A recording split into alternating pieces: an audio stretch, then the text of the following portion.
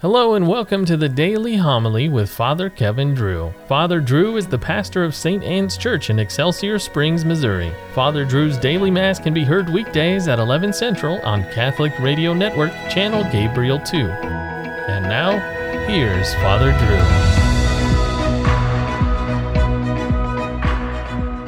Drew. A reading from the book of the prophet Isaiah. The Spirit of the Lord God is upon me, because the Lord has anointed me. He has sent me to bring glad tidings to the lowly, to heal the brokenhearted, to proclaim liberty to the captives and release to the prisoners, to announce a year of favor from the Lord and a day of vindication by our God, to comfort all who mourn, to place on those who mourn in Zion a diadem instead of ashes, to give them oil of gladness in place of mourning, a glorious mantle instead of a listless spirit. The word of the Lord. Forever I will sing the goodness of the Lord. The favors of the Lord I will sing forever. Through all generations my mouth shall proclaim your faithfulness. For you have said, my kindness is established forever. In heaven you have confirmed your faithfulness. I have made a covenant with my chosen one. I have sworn to David my servant. Forever will I confirm your posterity and establish your throne for all generations. I have found David my servant. With my holy oil I have anointed him, that my hand may be always with him, and that my arm may make him strong. My faithfulness and my mercy shall be with him, and through my name shall his horn be exalted. He shall say of me, you are my Father, my God, the rock, my Savior. The Lord be with you. A reading from the Holy Gospel according to Matthew.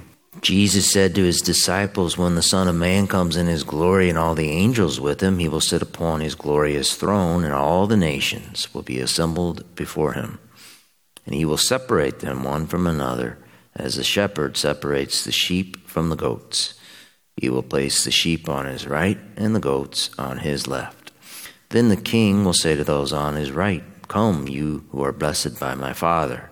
Inherit the kingdom prepared for you from the foundation of the world. For I was hungry, and you gave me food.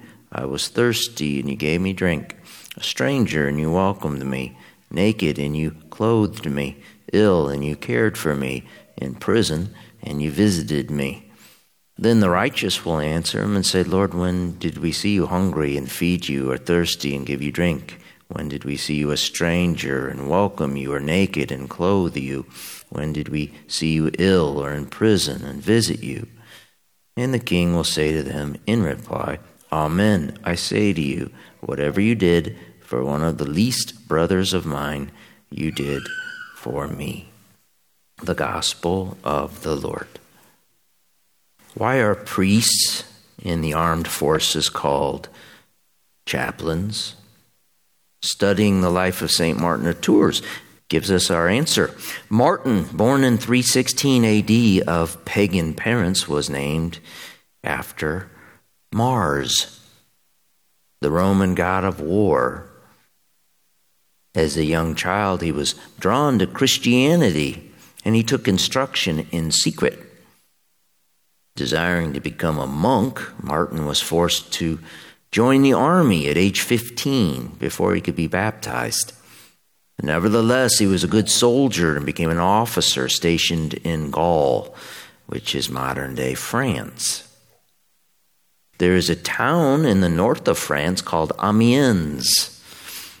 If you look it up, you will come upon some beautiful images, especially of the massive cathedral built in the 13th century, when they really knew how to build churches. The Battle of Amiens in 1918 was the turning point of World War I. It was in Amiens that the bloody stalemate of trench warfare was broken. You see, something new was introduced in that battle. Tanks. Human flesh was no match for the machine gun, but armored vehicles were. 100 days after the Battle of Amiens, the armistice ending the war was signed. The date was November 11th, today, 1918. Something new was also introduced into Amiens about 1,600 years earlier, something few people had ever seen or considered: Christian charity. Quote, "It was on this garrison duty at Amiens that the event took place that has been portrayed in art throughout the ages. On a bitterly cold winter day, the young tribune Martin rode through the gates, probably dressed in the regalia of his unit, gleaming flexible armor, ridged helmet, and a beautiful white cloak whose upper section was lined with lamb's wool. As he approached the gates, he saw a beggar with clothes so ragged that he was practically naked. The beggar must have been shaking and blue from the cold, but no one reached out to help him. Martin, overcome with compassion, took off his mantle. In one quick stroke, he slashed the lovely mantle in two with his sword, handed half to the freezing man, and wrapped the remainder on his own shoulders. Many in the crowd thought this was so ridiculous a sight that they laughed and jeered. But some realized that they were seeing Christian goodness. That night, Martin dreamed that he saw Jesus wearing the half mantle he had given the beggar. Jesus said to the angels and saints that surrounded him, "See, this is the mantle that Martin, yet a catechumen, gave me." When he woke, it was the "yet a catechumen" that spurred Martin to get immediately baptized. He was 18 years old.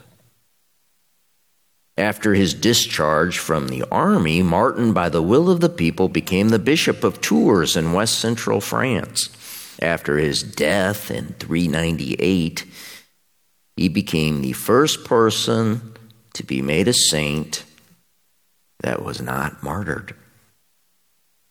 St. Martin of Tours is the patron saint of soldiers.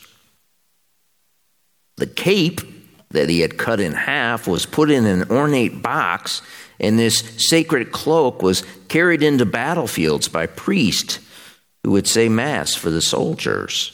These priests became known as the cape bearers, the capellani in Latin, which evolved into the French word chapelain, or what we say today in English, chaplain.